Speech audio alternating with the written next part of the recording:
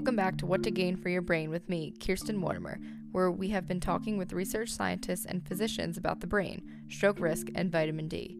Last time we discussed how vitamin D works in the immune system as well as in certain brain disorders, how cardiovascular disease is a central issue in the pathology of cognitive decline, the social and economic impacts of stroke recovery, dealing with confounding factors of measuring vitamin D, and the brain health advice Dr. Lenga gives his patients.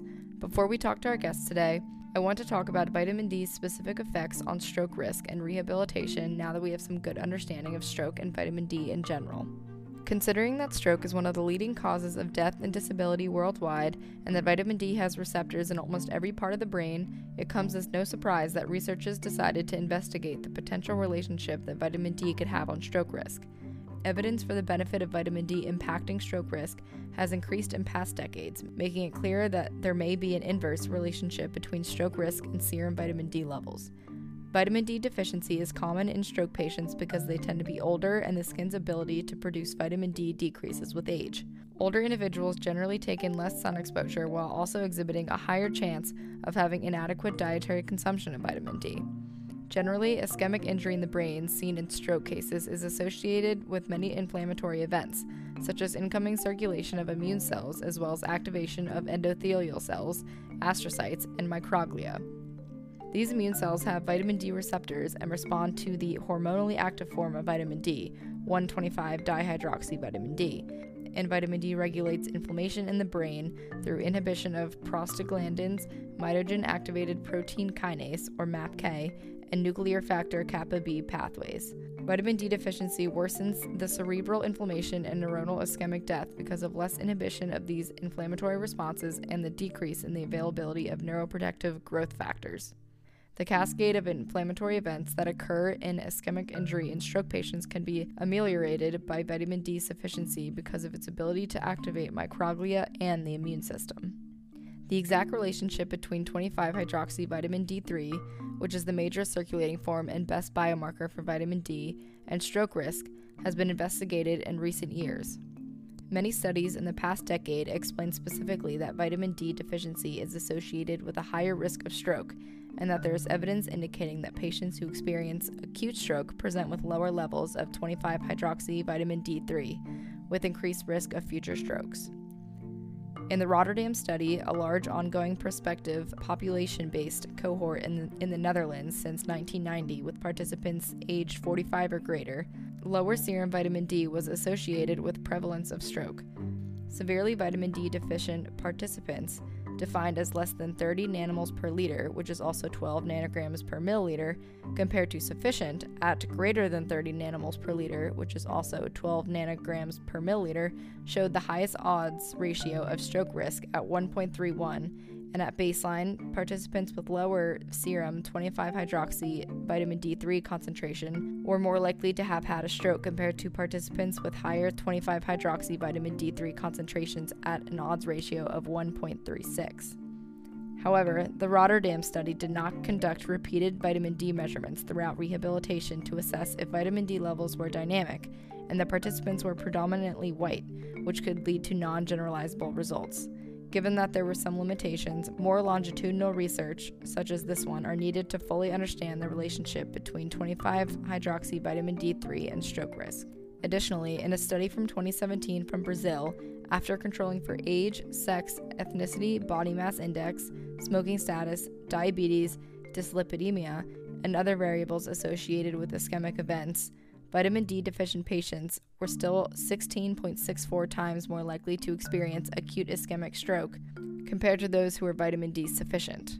Levels of 25-hydroxyvitamin D3 in stroke patients were also associated with more severe white matter lesions, enlarged perivascular spaces, and cerebral small vessel disease burden detected by MRI.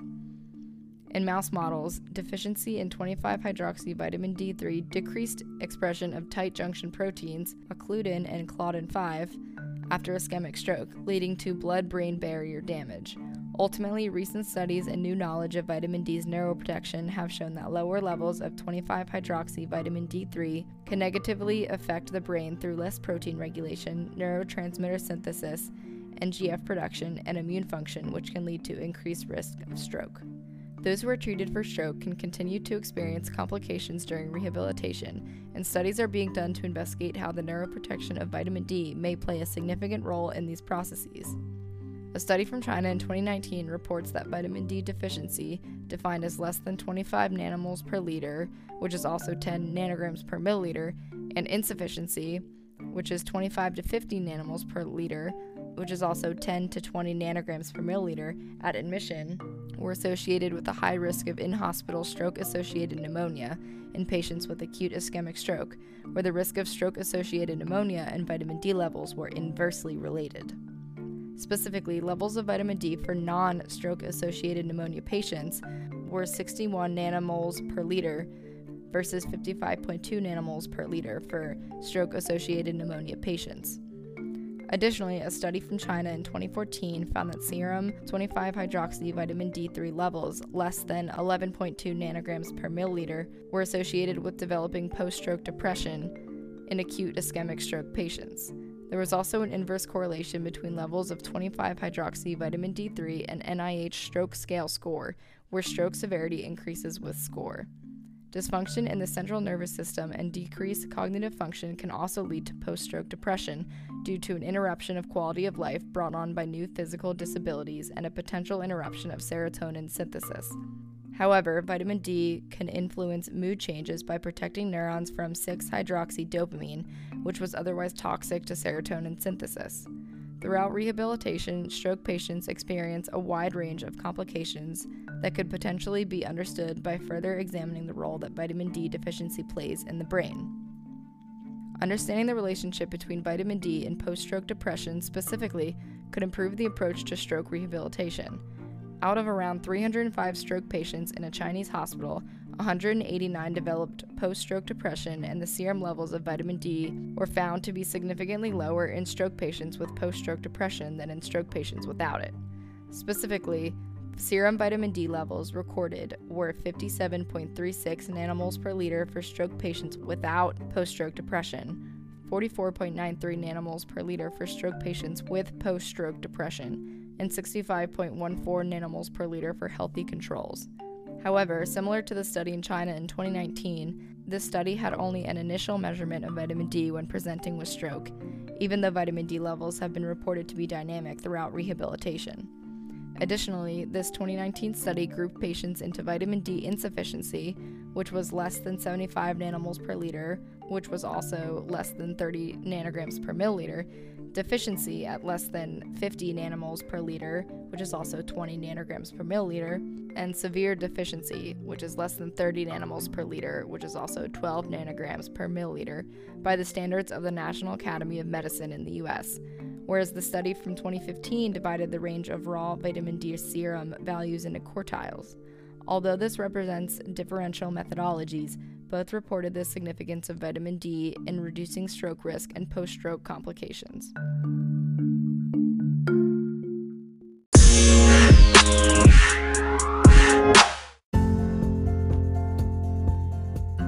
Now let's get into our discussion with Dr. Amy Zhang. Dr. Zhang is currently a research scientist at Casa Colina Hospital and Centers for Healthcare in Pomona, California, and is the chief science officer for a precision medicine startup called Strain Genie, which uses your DNA to inform you on health and wellness tips. Her current research focuses on using neuromodulatory interventions such as TDCS and neurofeedback to understand the recovery of language and cognitive functions after stroke. She has over 10 years of clinical experience and has led projects to identify biomarkers to increase the quality of diagnoses in brain-injured patients. Studying the complexity of the brain and its connectivity to understand loss and recovery of function is no easy feat, which is why I'm grateful that she came on my podcast. Let's do it.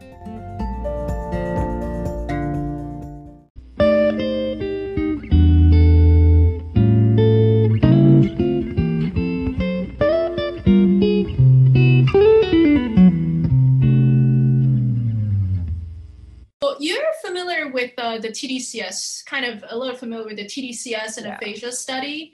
So it's essentially an extension to that. Basically, we want to have more funding so we can collect a larger sample size. Mm-hmm. So, and implement some machine learning and just more advanced analysis approach. Because what we really want to do is try to find a way where we can personalize stroke rehabilitation. But yeah, so one of the biggest challenges with stroke, with studying stroke and neuroimaging in stroke patients, is that they have very heterogeneous lesions, right? So you could have a lesion here, a lesion there, but then because, you know, the brain is kind of all connected. So when you have one lesion, it can have a downstream effect, depends on what other regions are connected with this lesion area, that it can have a negative effect. It can disconnect some of the communication between brain regions.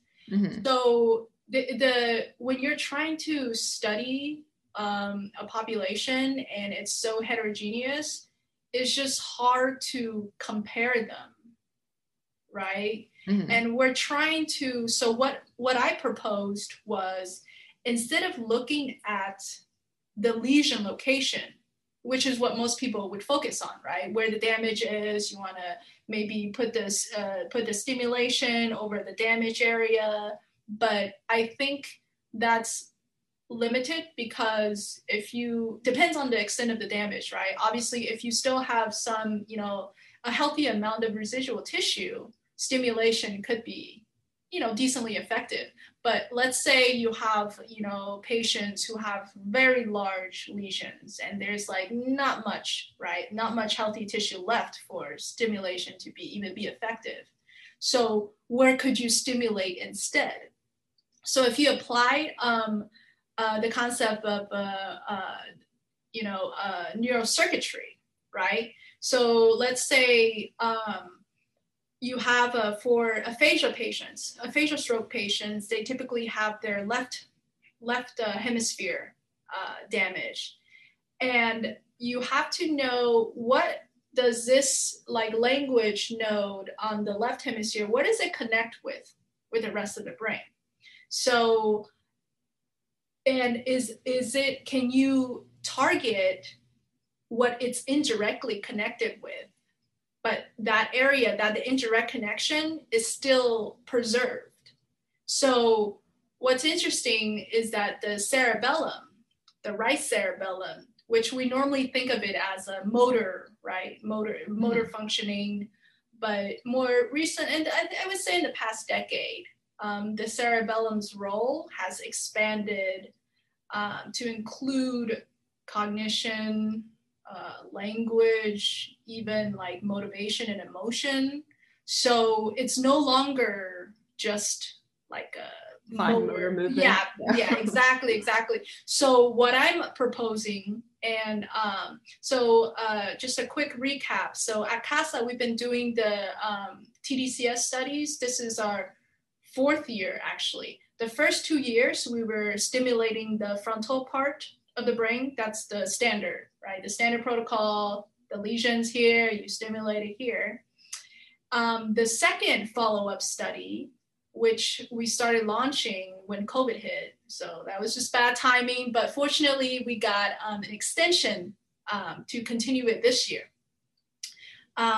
So the second study is to stimulate the right cerebellum, right? Because in these patients, they could have a lot of damage here, maybe here, so a lot of the cortical damage, right? But their cerebellum is essentially intact, very well preserved. So our hypothesis is that if you stimulate the cerebellum, and the cerebellum is connected with the left language regions, maybe through that, it can provide as like a gateway, non-lesion gateway, to improve the stimulation outcome. So does that make sense? Yeah, I shifting. It's like a whole paradigm shift. Yeah, I feel like every other day there's like a new network or connection between different Yeah. brains. I never would have guessed that like a connection between the cerebellum and kind of like Right. the left frontal would do much. And I think it's really interesting just learning about how certain people who have lesions in kind of Broca's area, it's like not all of them have the same kind of like speech Exactly. deficits as each other. So yeah, it's really just heterogeneous. So that sounds really, really interesting. Yeah. So so hopefully, we get a good score on the grant. They do like very innovative kind of approaches, and I think that's pretty innovative, to kind of shift our perspective instead of being super. So the problem with neuroscience is that the neuroscience field is that people are so corticocentric, like just always about the cortex, like cortex this, cortex that. In fact, when I was in grad school, my mentor would frequently say, oh, the cerebellum does nothing, like, oh, like, don't worry about the cerebellum, because when you think about higher cognition, you don't think about cerebellum. And in the past, people who have like essentially missing cerebellum, they're still kind of fine. So it's been kind of this attitude, like discriminating against the cerebellum in the neuroscience field. But the cerebellum in rehabilitation perspective is very important because it has so many connections. And doesn't it have like the most surface area too? Exactly. It has like it I think it accounts for 70% of the neurons in the brain, but it's like very, very dense there because a lot of like learning and rehabilitation is sort of like a skill learning. And so I think from a rehabilitation standpoint, targeting the cerebellum could be maybe one of the better targets, because it can handle the motor. Now it can handle non-motor functions, and it's relatively intact in a lot of the patients. So hopefully, we start to kind of give the cerebellum a little more credit, and as it deserves. Yeah, exactly. I think it's been long neglected. I think there's still a lot more we can discover about the cerebellum. So we at least in my classes, we haven't been told that it does nothing, but I think just by omission and not talking about it as much kind of implies that it's not as important. Yeah, exactly. Hopefully, I don't know, in future classes, generations, it'll be talked about more, and maybe your study will lead to that. So that is very hopefully. So I guess just start like at the beginning. Tell me about your background and kind of education and where you are now and your position and what got you interested in the brain. So I started undergrad with the biology major. Not really sure what I wanted to do, but I knew I kind of wanted to go into medicine or something similar. But I could not stand just how boring the biology labs are. It's like literally hand counting, like, like culture flies, like flies, Drosophila flies and all that stuff. I was like, okay, no, I can't. It just like didn't feel applicable. Like I don't know. I didn't understand it. Picture. I know, exactly. I'm like, why am I doing this? And so I switched over to psychology, right? I think that's a pretty common shift, from biology to psychology. And then in psychology, it felt like more relatable. And when I switched over to psychology, I also joined a neuroimaging lab. A functional neuroimaging lab, fMRI. Have you heard of the term fMRI? Yeah. So that's sort of where I would say my career started building, because that lab was back then, this was, more than 10 years ago, neuroimaging was still in its infancy. And that lab was specifically studying, fMRI. And where was this? This was at Indiana University. Okay. Yeah. So I was fortunate enough to have like a lot of hands-on experience with data analysis, neuroimaging data analysis, which became a really important skill set that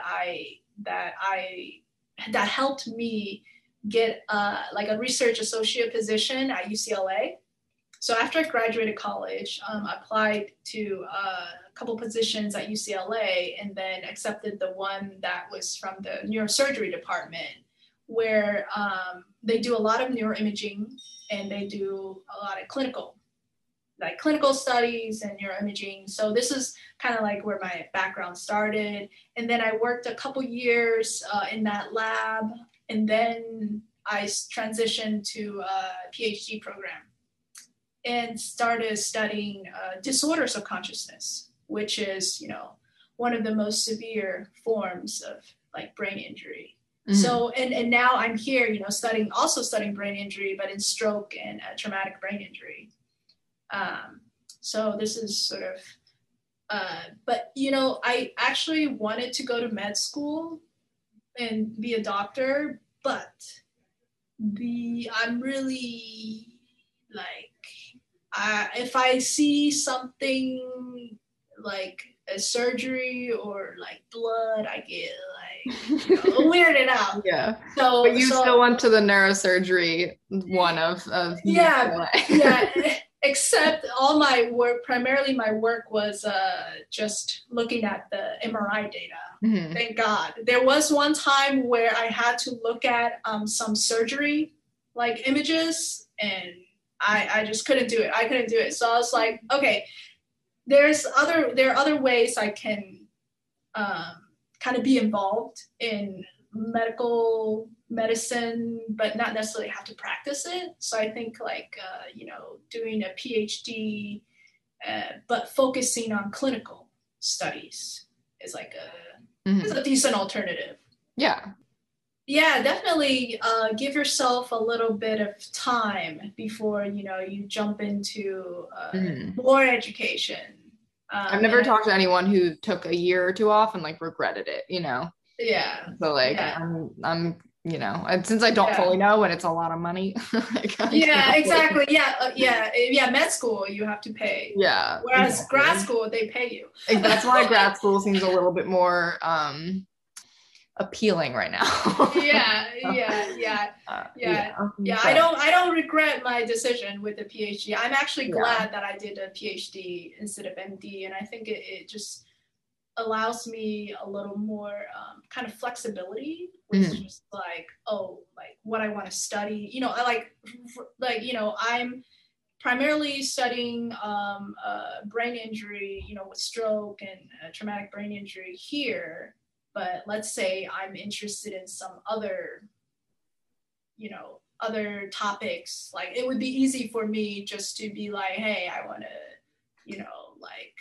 come up with another study that studies maybe Parkinson's disease or something else, or depression, So I like that, and I can apply my skill set, a lot of the technical skill set to these different as well. And you're still like, I think, because I really want to work with people, and I think you're obviously still able to work with a ton of people, and you got paid to go to grad school, which is just So I actually really enjoy interacting with some of the patients here, especially the family members. They have sometimes the family members would do so much research that it actually, and they bring the new research to me, and that actually like helps me like gain more insights. Do you ever find it annoying, do you think, because you kind of, I would think, know more about than what the family members know? So do you ever find it kind of like hindering what you're trying to get across, or? I mean, so far I would say there's going to be some parts where, you know, you already know the stuff and then you're trying to explain to them. But I think it's always important to listen to what the patients, what their concerns are, what they find. So I have one patient's family member. He would actually find, you know, these new interventions out there that it's maybe not even published yet, that I wouldn't be able to find easily. But I think the fact that they're just so motivated to find something, I just think that's very helpful for me, because then I can assess it. Then I can go check out. I was like, oh, okay, this tool could have some potential, and then I would do more research on it. Mm-hmm. But I think overall it's been positive. Mm-hmm. But you know, obviously you have to be very patient, and mm-hmm. you have to go in with this attitude, like, oh, maybe I can learn something new. That attitude. Mm-hmm. Which I think is important to apply to like almost everything. Yeah, so, exactly.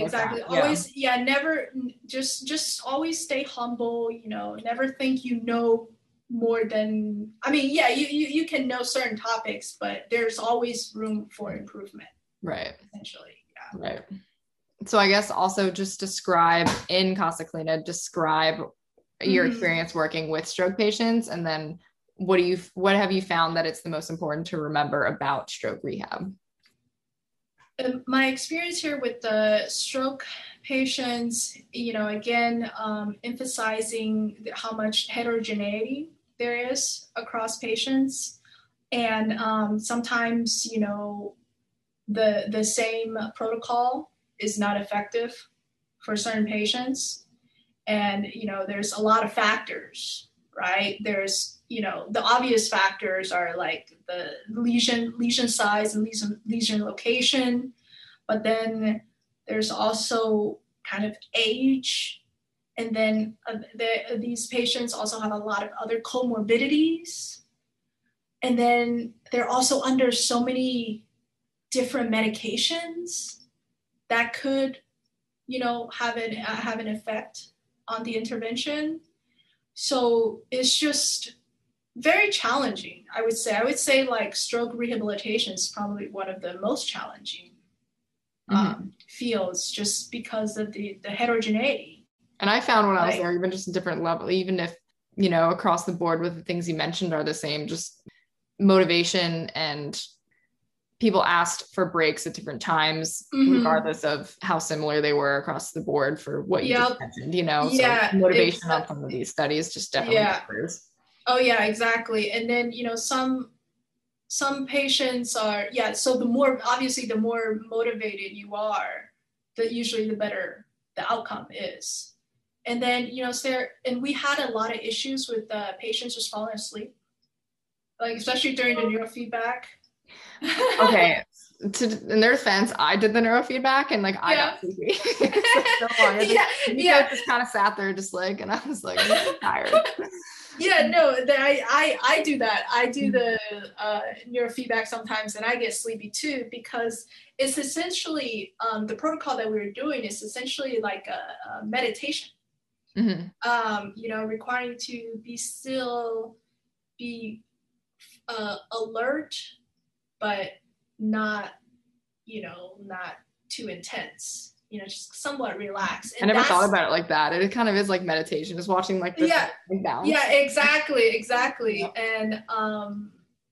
And it's even for us, you know, we're prone to falling asleep, but then imagine the patients who are on, you know, a lot of medication, and a lot of them have a sleep apnea, so their sleep is like really bad in the first place. So that's another challenge, just to kind of keeping them alert. Right. What have you found so far, do you think is the most successful intervention, or do you envision this new grant proposal that you have to be the most successful? Yeah, I would say TDCS studies has been showing the most promise. And now we're just kind of manipulating with different target sites. So, perhaps in the future, we can figure out more what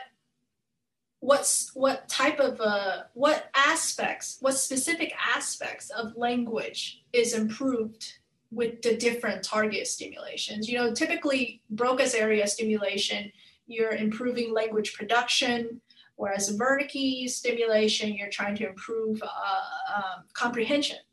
So now with the cerebellum stimulation, like what is that improving? Is it improving a little bit of both, or is it more toward the production because of the motor association, or is there still some comprehension improvements that you can get? Right, or even improving like just connections between. Yeah, exactly. Oh, no. We did find a neuroplasticity. So what inspired this alternative cerebellar target was this preliminary finding from the Broca stimulation from our first study. We found neuroplasticity in the right cerebellum that's correlating with improvement in performance. So when the cerebellum is changing, the patient's performance also improved. So I think it would make, so the way I interpreted the mechanism is most likely, so when you're stimulating the Broca's area, because it is structurally connected to the cerebellum, it has this downstream effect, right? And so then the cerebellum feeds back to the language areas. So I think that it's probably something like that, how the mechanism works. Something else I also like asking is just kind of about other confounding factors. So in doing the studies, how much do you think contributes to natural neuroplasticity in these things, like in longer courses of these studies? Because then also like in researching vitamin D, there's so many different supplementation ranges and confounding factors and calcium levels. So like I like asking about this. So how much do you think contributes to that, and how do you account for those? So nowadays I try to ask for a list of medication or things that they're taking that could be a potential confounding factor.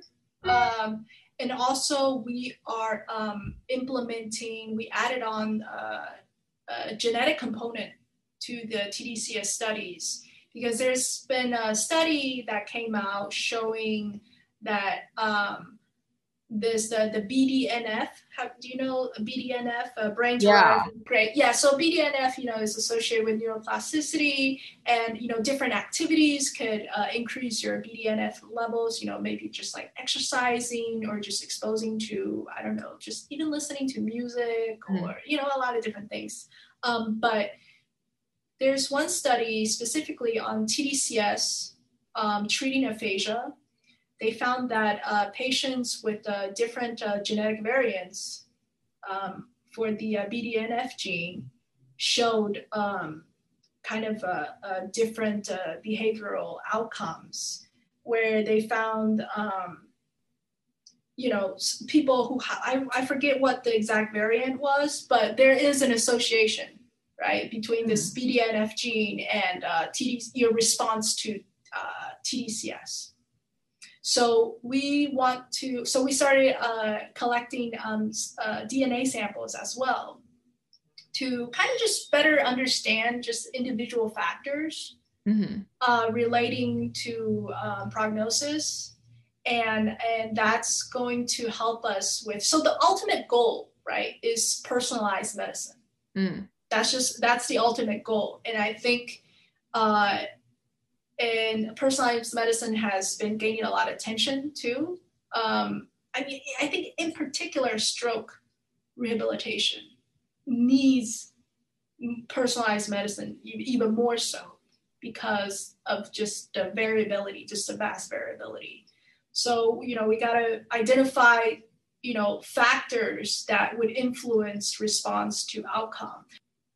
age and time since injury are also potential co-founding factors. But let's see, was there anything specific that you wanted to ask in terms of confounding factors?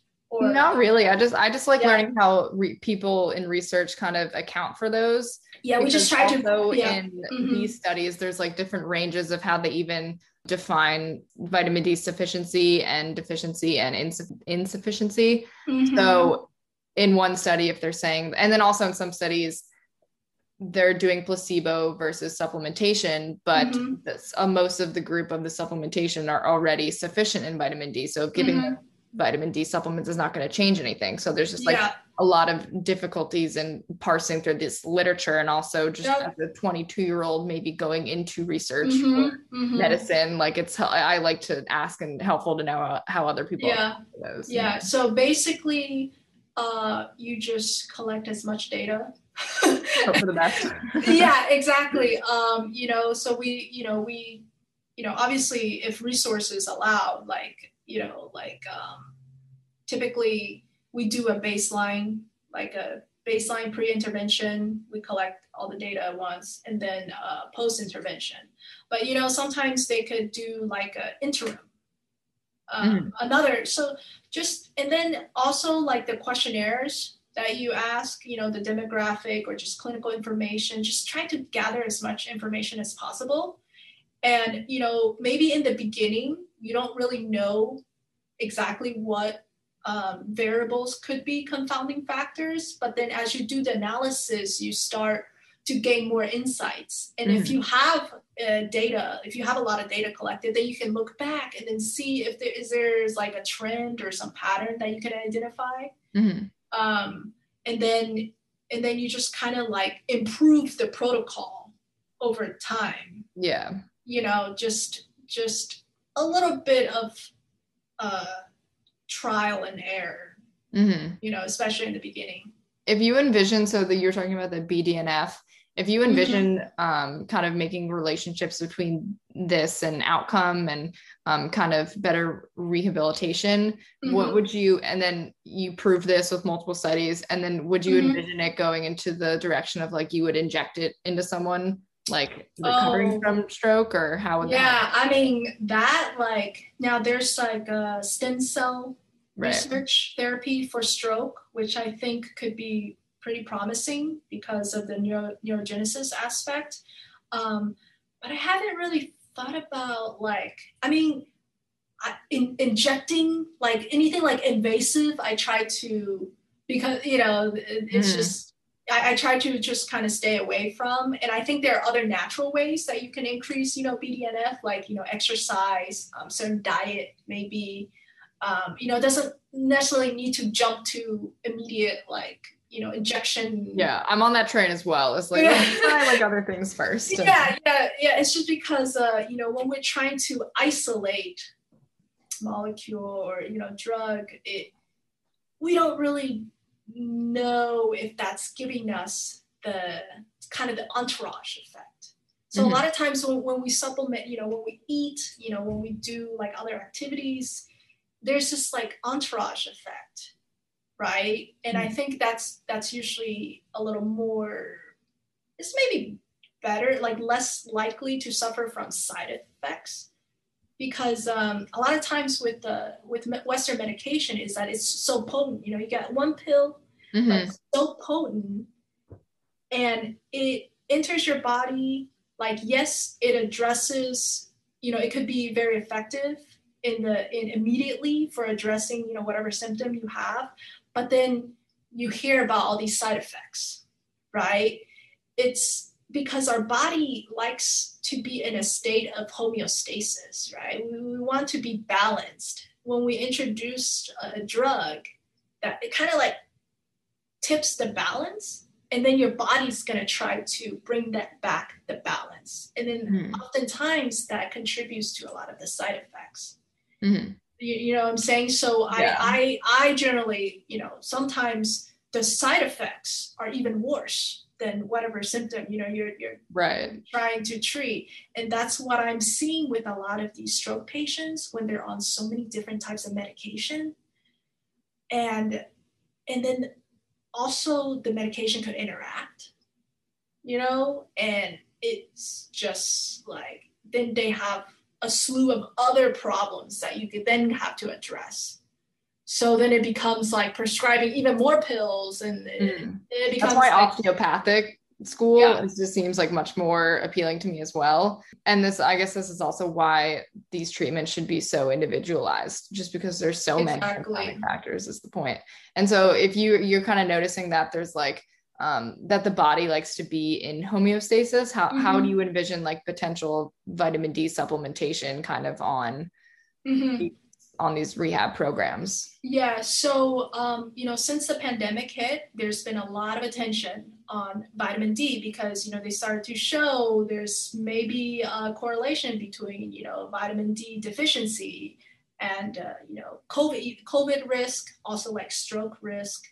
But with supplementation, especially vitamin D supplementation, you have to be kind of careful about it with any supplementation is essentially, but especially supplementing with fat soluble supplements, right? Because unlike vitamin C, which is water soluble, you can take a pretty high dose and then you just kind of like your body eliminates it through the urine, right? But then with something like fat soluble, like vitamin D, you have to be kind of careful because it's not as easy for your body to metabolize and get rid of, right? Oftentimes, if you take too much, it can kind of like circulate in your body and, could damage your liver. So while I do think it's important to keep your vitamin D levels away from the deficient, I think it depends on different studies, but I think below 30 is when they categorize it as like deficient. Yeah. But it could be below 20 or something.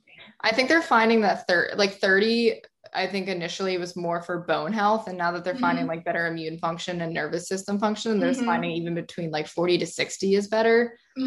But it's also gets hard because when you measure these, it's another confounding factors thing. Cause it's like, do they have better vitamin supplementation? Are they getting adequate vitamins and minerals, or do they have better vitamin D just because they're going outside and working out more, which also helps. Exactly. Getting more sun. So it's just, there's so much.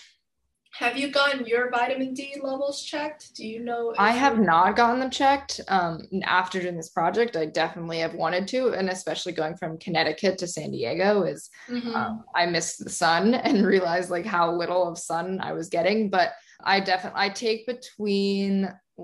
probably take around like 3,000 units a day right now. Okay. And in the people I've talked to, they said that at least 2,000 a day is what they recommend to their patients. But I've also heard that it's pretty difficult to kind of overdose on, but also what you're saying makes sense. And that you have to be careful with fat soluble because like vitamin D can cross the blood-brain barrier. Exactly. Yeah. And because vitamin D is essentially like a hormone. It's a steroid. Yeah. Right. And that's what makes it kind of unique and different from the other vitamins, because it can directly cross the blood-brain barrier and, bind to receptors in the brain. So I've always been vitamin D deficient every single time I've done a test.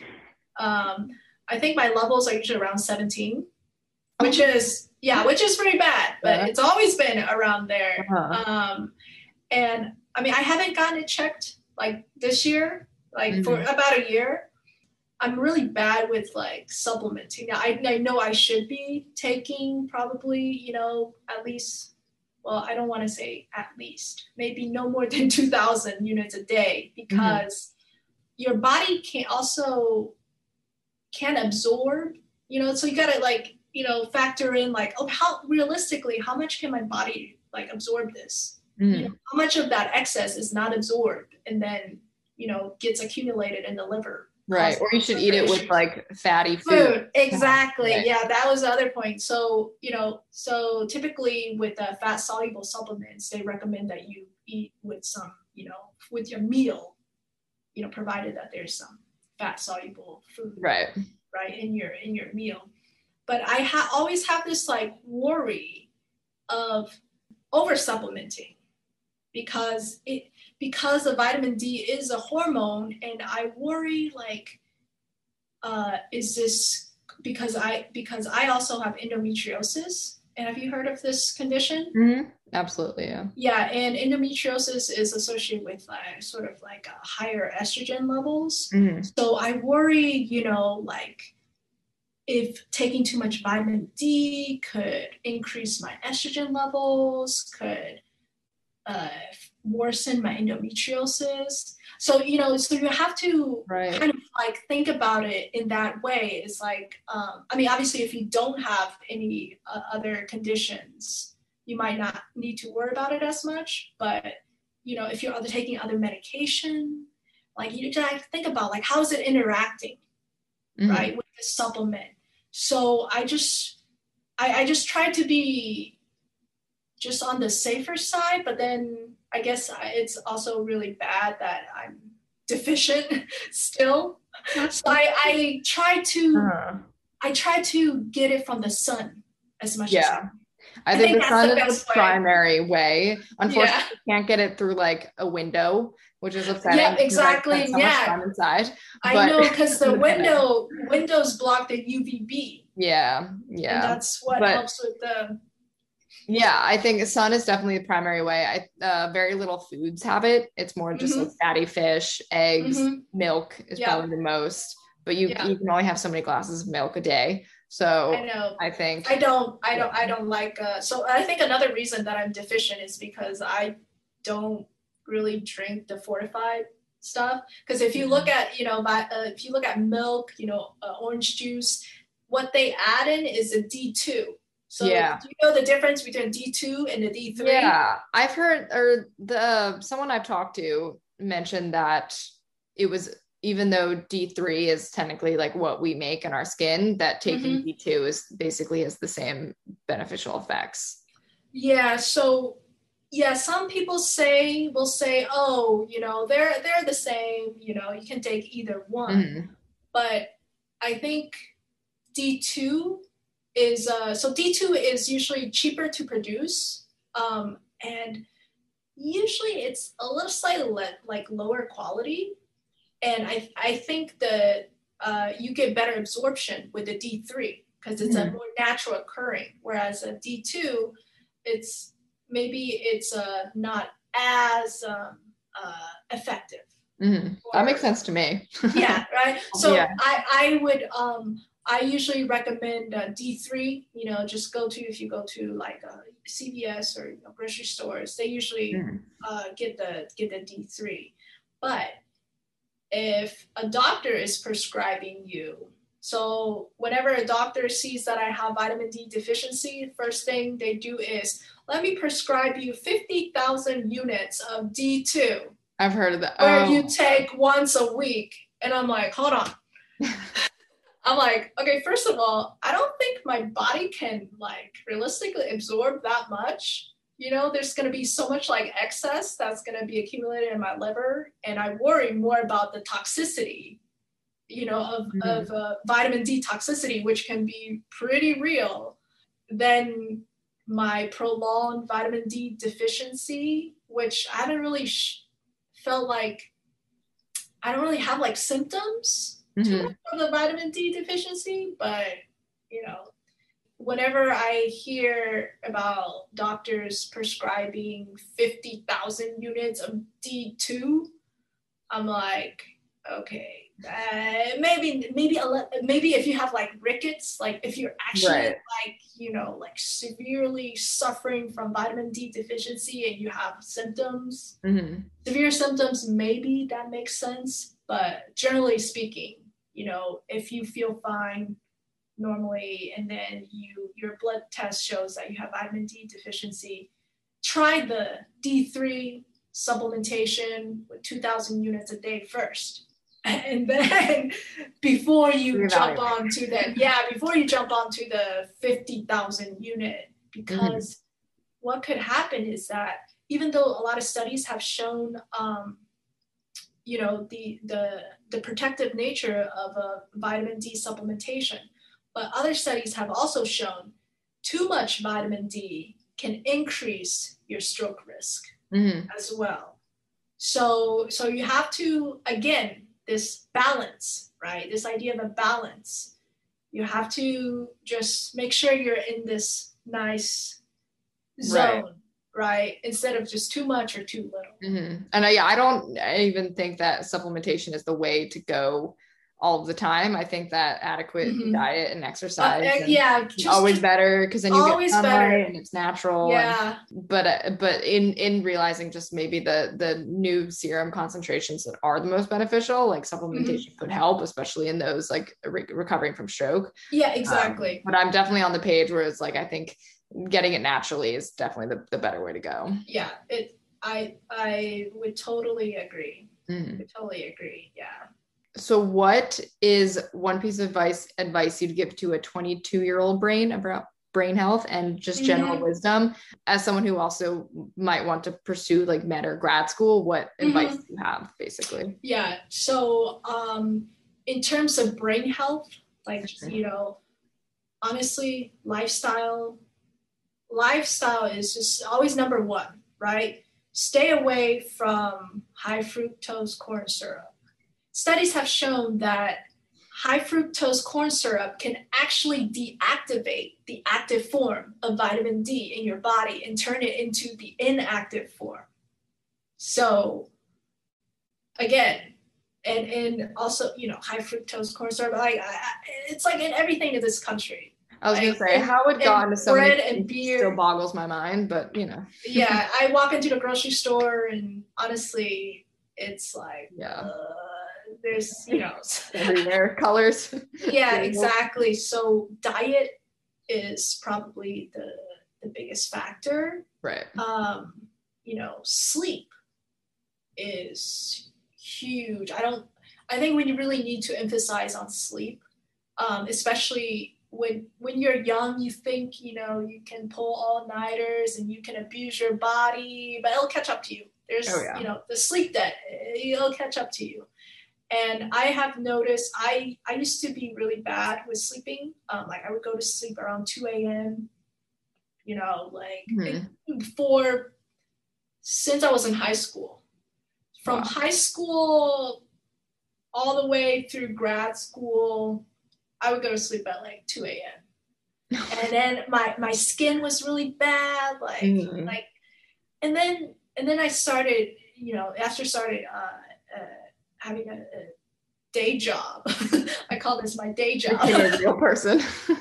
Then I started, going to sleep earlier. I usually go to sleep by midnight, and then I would wake up around 7:30. So I get that like 7.5 hours. And you were like, guys, you should try this sleep thing that I discovered. Yeah. Highly recommend. Yeah, highly recommend. It's called a beauty sleep, right? There's good sleep. So you get your beauty sleep, and my skin cleared up. I've never seen something so effective that for clearing up my skin, because you would go in and buy all these cosmetics, topical things, but no, it's all internal. Right. Those are just, these cosmetics are just replacing the things that they stole from us in the first place. Exactly. So if you try to address the root issue, get in and sleep. When you're sleeping, your body detoxifies, your brain is detoxifying. Your body's undergoing repair, like so many different organs, reconsolidating memory. Yeah, exactly. So there's a diet, and then there's a sleep. Sleep is just so important. And then there's obviously exercise, but exercise, I would rank it not as important as the sleep. Yeah, I would agree. yeah. And then just kind of keeping your brain sharp, just, you don't necessarily, it's keeping their brain sharp, you don't need to like read a lot. I mean, you could, that's one way, reading a lot of things, but just doing different things, like, going to different places, trying new experiences, that also increases BDNF, and that also just like kind of keep your brain sharp. And just like taking up new hobbies, I've heard it's always exactly. Painting, you're just not artistic at all. Exactly. And just kind of like just expose yourself to more things. The last thing you want is just monotony. Don't just like, the problem is so many people just sit on the couch and watch TV. And like, if I try to do that, I get a low-grade fever. I don't know, if I watch like more than a few hours of TV in one sitting, I get a little like feverish. I agree. I get like stir crazy. Yeah, exactly. So, and meditation, it's really popular now, but the reason it's popular is because it really helps. Right. There's a reason. Right? Yeah. There's a reason. And you're probably not going to hear this from other people, but psychedelics is good for your brain. Can you also tell me, I meant to ask about, I think it's called Strain Genie. Oh yeah, Strain Genie. Yeah. Can you tell me about that? Yeah. So Strain Genie is a company where I co-founded in grad school, which is a cannabis genetics company. So what it does is, so with cannabis, there are over 1,000 different strains of cannabis, and they could have different effects, right? Some could put you to sleep, some kind of help you focus even, which you don't really hear that much, but there's like the creative strains, there are those elevating strains, more euphoric, and then there's strains that just kind of help you relax. And then there's also strains high in CBD, that's good for, medicinal purposes, such anti-inflammation and things like that. So Strain Genie kind of takes your individual DNA and identify certain health risks that you may have. Perhaps you may be susceptible to lung cancer, right? And then what Strain Genie would do is it'll recommend you, so this example, if you're prone to lung cancer, then maybe we would say, instead of smoking, maybe you should try tinctures, you should try edible instead. Or if you're, and then we also look at liver health, kind of, how your liver metabolizes cannabis. So there's like the THC, how it metabolizes THC, how it metabolizes CBD. So for example, if you have a slow metabolism, right, for THC, then we would recommend maybe you reduce your edible intake, right? Because what happens is, so for example, I may have reduced THC metabolism in my liver. You may have normal, right, THC metabolism.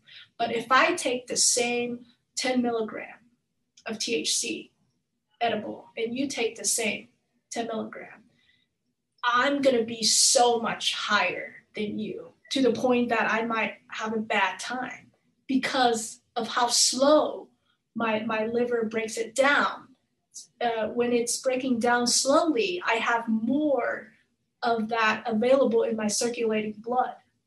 So then it makes me more high. Whereas if you're like a normal metabolizer or even a fast metabolizer, you get rid of it from your system quicker. So you don't feel as high.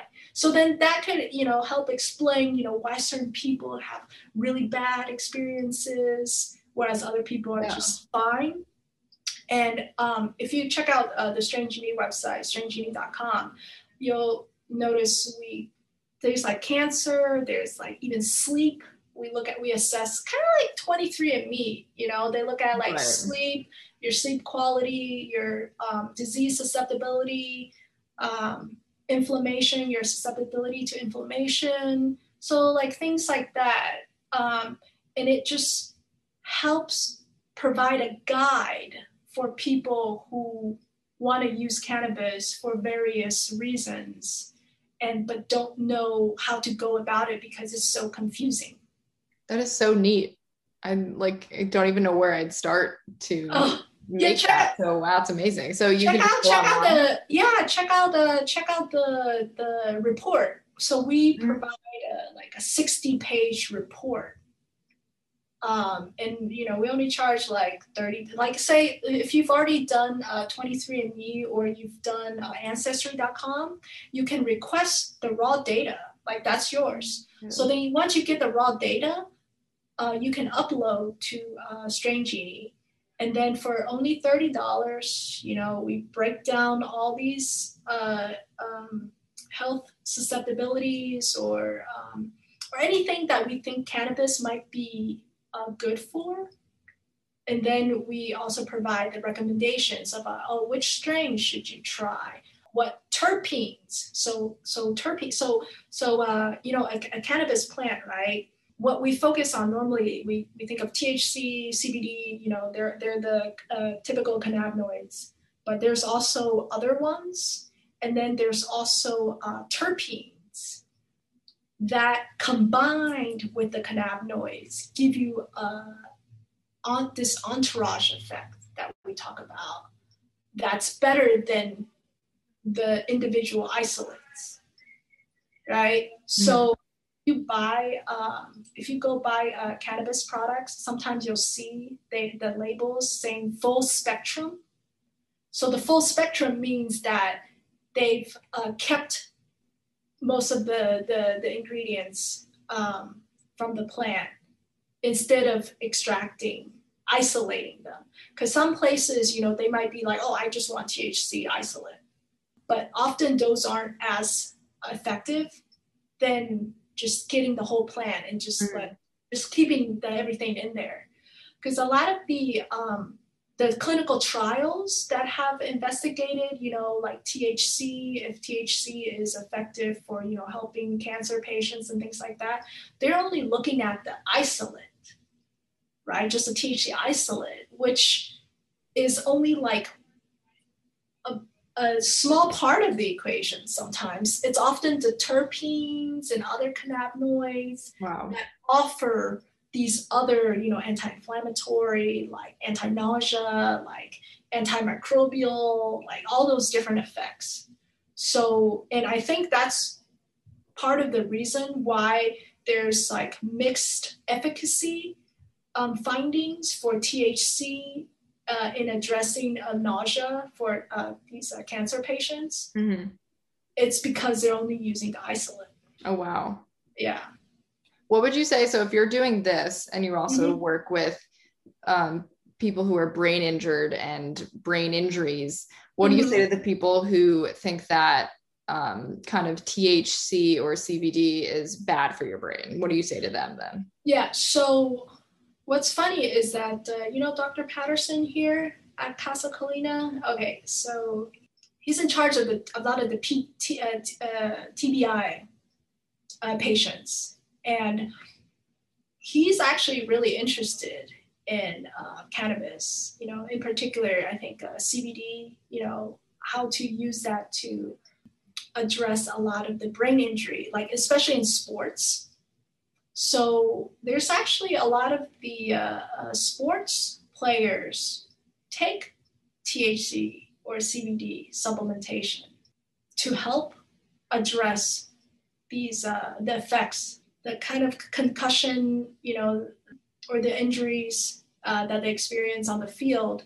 And because cannabis, helps with the inflammation, it's actually, I would say it's suitable. I would say it's pretty suitable for people with, brain injury.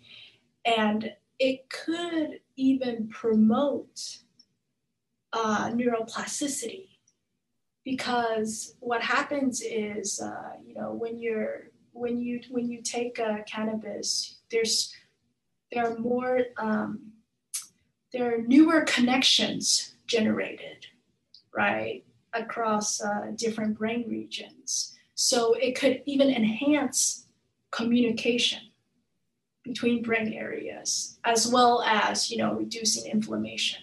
So I think just that people don't have a good understanding of cannabis, and the research, and it's still pretty taboo, but maybe not so as much in California, but it's only recently did the legalization occur, and there's still so little research on cannabis. Although UCLA is actually doing some cannabis research, and I think in the past, all these a lot of the cannabis research studies have been confounded by selecting people who are cannabis users, but then they're also like users of other street drugs, Yeah, that's so then, so it's,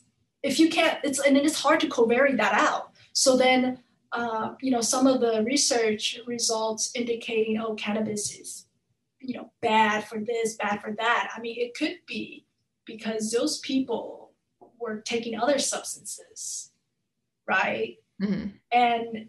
And so I think now is the time that we can start actually studying cannabis just with better control, because now more people are taking it, and not just the druggies.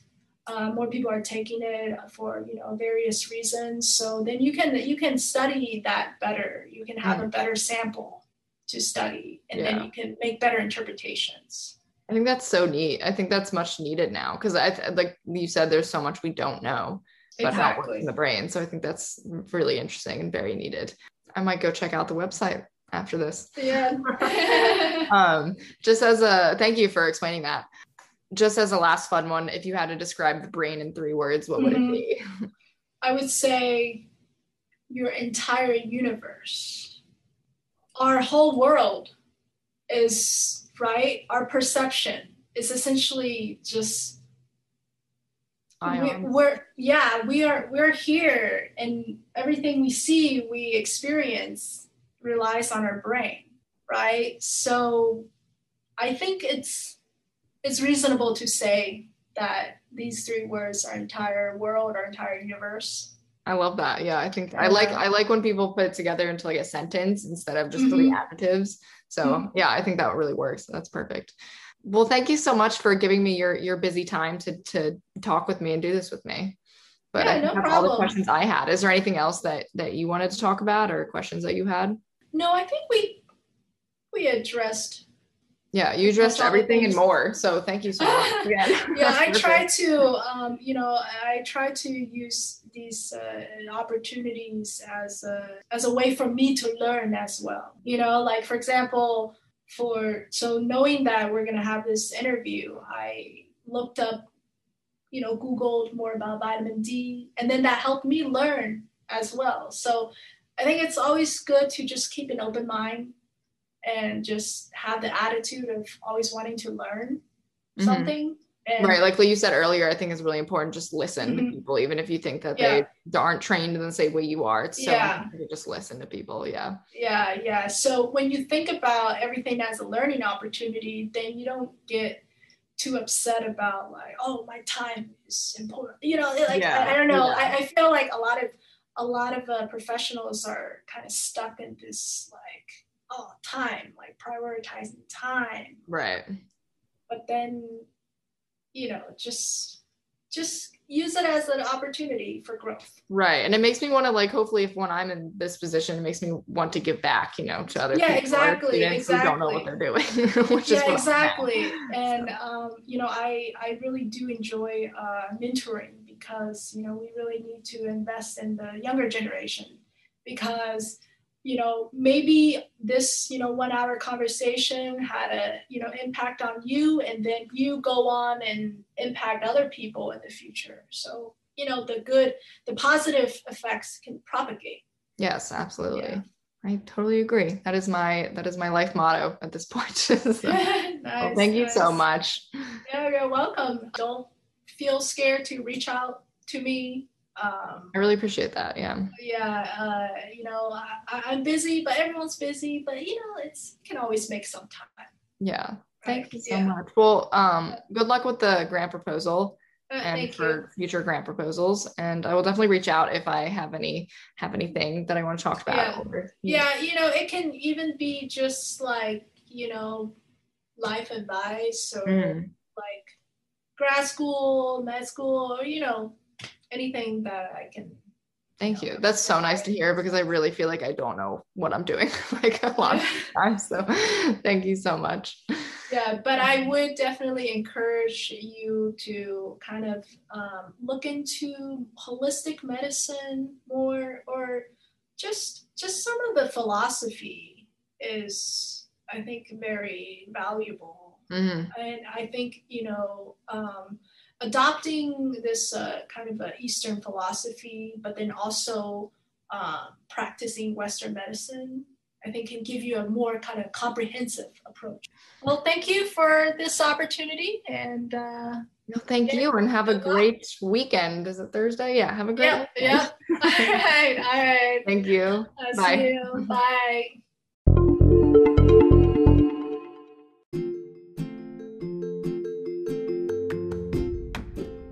I feel that I gained so much from this interview.